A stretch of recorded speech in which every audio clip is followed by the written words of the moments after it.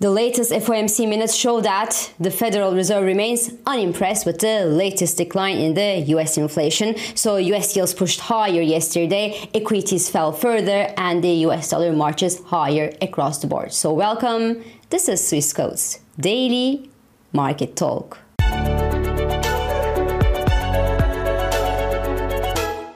So most Federal Reserve officials see significant upside risks to inflation that may require more monetary policy tightening. That was the major take from the FOMC minutes released yesterday. The US policymakers cited a range of scenarios that included the rising commodity prices that could actually lead to more persistent elevated inflation in the US. Two of them apparently favored halting the interest rate hikes in the US, but the minutes released yesterday showed no official dissenters. The Federal Reserve economists actually also expect nothing but just a small rise in the jobless rate in the US. They apparently threw in the towel on debt and they're right, because the jobless rate just keeps coming down, but they also warned that commercial real estate fundamentals could worsen. So that's an issue, and if that's the case, the regional banks in the US would come under a rising downside pressure,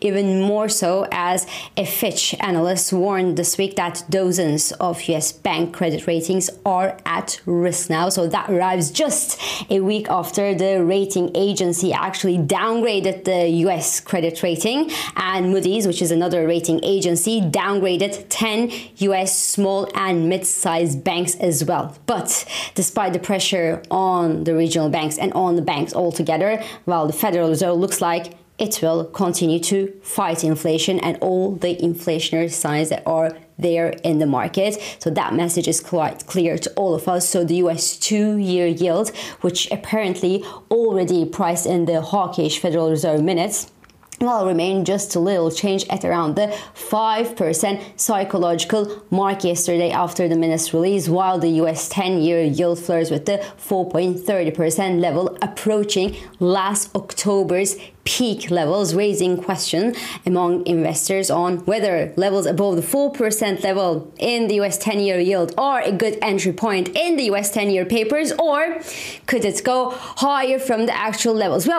Looking at the net speculative positions, the rising US Treasury yields do attract investors into the US papers. Asset managers' combined treasury positions hit a record in August. But that also means that these positions could be unwound quite rapidly and give way to a deeper sell-off in the US 10-year papers and on the US Treasury papers altogether. So my conclusion is, even though the actual levels look appetizing for US long-dated papers, especially with the Federal Reserve's nearing the end of its monetary policy tightening cycle and the rate hikes, and the troubles that are brewing in China that also increase appetite for less risky investments like the US Treasuries, risks prevail. So activity on Fed funds futures gives less than 15% chance for a September interest rate hike from the Fed in the wake of the latest FOMC minutes released yesterday. But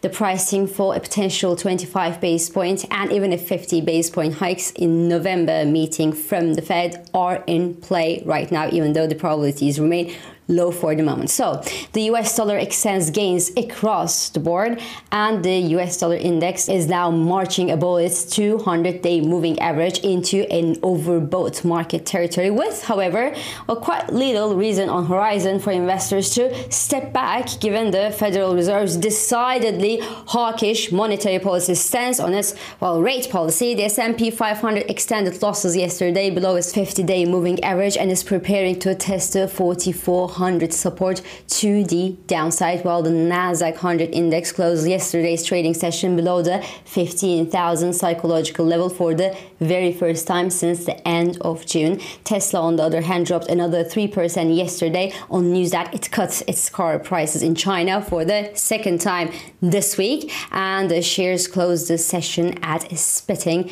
distance from the major 38.2% Fibonacci retracement on this year's rally, which should distinguish between the actual positive trend that has been building since the beginning of this year and a bearish reversal in the medium run. Elsewhere, well, Target shares jumped nearly 3% yesterday after the company announced that it beat profit expectations when it released second quarter earnings at yesterday's trading session. Now, lower costs boosted profit margins for Target, and gross margins jumped 27% last quarter. That compared to 21.5% printed a quarter earlier. Net income more than quadrupled, so the shiny results actually helped investors overcome the 11% drop in online sales versus 5% growth nailed by Amazon during the same quarter, and the slash sales and profit outlook from Target. So again, despite the risk that the US consumers may not spend much or as much in the next few quarters,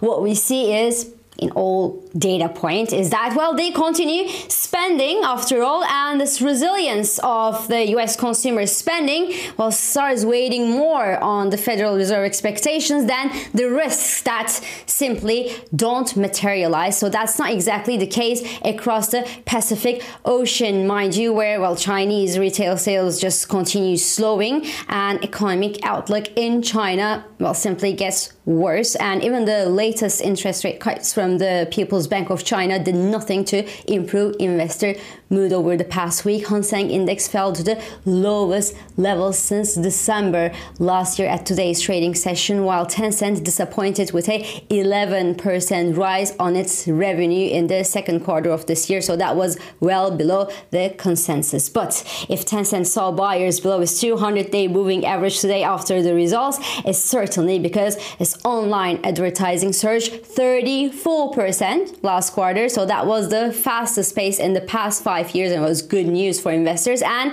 the company also said that its AI is much better than ChatGPT.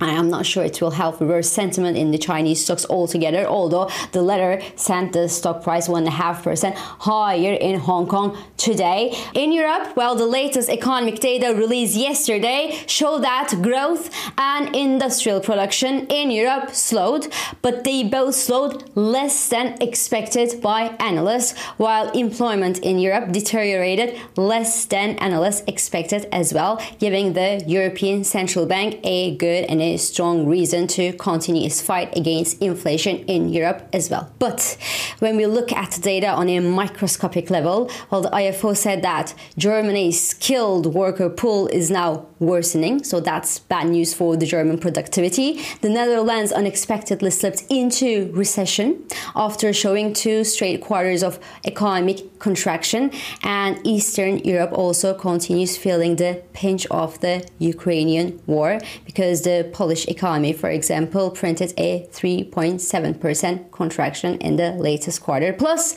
Europe's obviously got a China problem, because the European luxury goods have been supporting and even leading a rally in the European stocks as a result of higher Chinese purchases of the luxury products after the COVID restrictions in China were left. But the soaring economic conditions in China, the falling home prices, rising unemployment, and, well, the deteriorating retail sales growth weigh on valuations of the luxury companies like LVMH and Hermes these days. So the SOX 600 index is getting ready to test the 200-day moving average to the downside. So that's near 453 level, and trend and momentum indicators for the SOX 600 index hint that a deeper sell-off could actually be on the European stocks menu this quarter.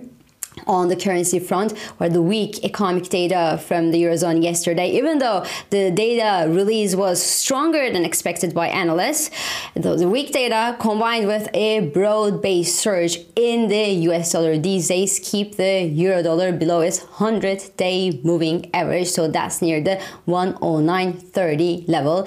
The pair fell to the lowest level since the beginning of July, and the strengthening bearish momentum that we see in the euro dollar euro-dollar calls for a deeper downside correction from the actual levels. So the next natural target for the euro-dollar bear stands at the 107.90 level, which is the 200-day moving average. Now, the European Central Bank will likely keep its hawkish monetary policy stance not but change, but when the Federal Reserve hawks step in, well, the other central bank hawks just need to wait and see before their own hawkishness is reflected in the market pricing. So this is all for today. I'm İpek Özkardeşkaya, and thank you for joining me, and thank you for all your beautiful and supportive and interesting messages.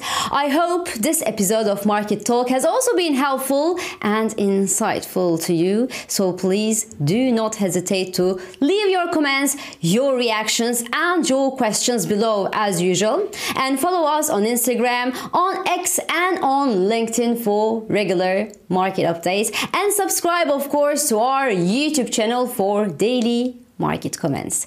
I will meet you again tomorrow, and until then, good day trading.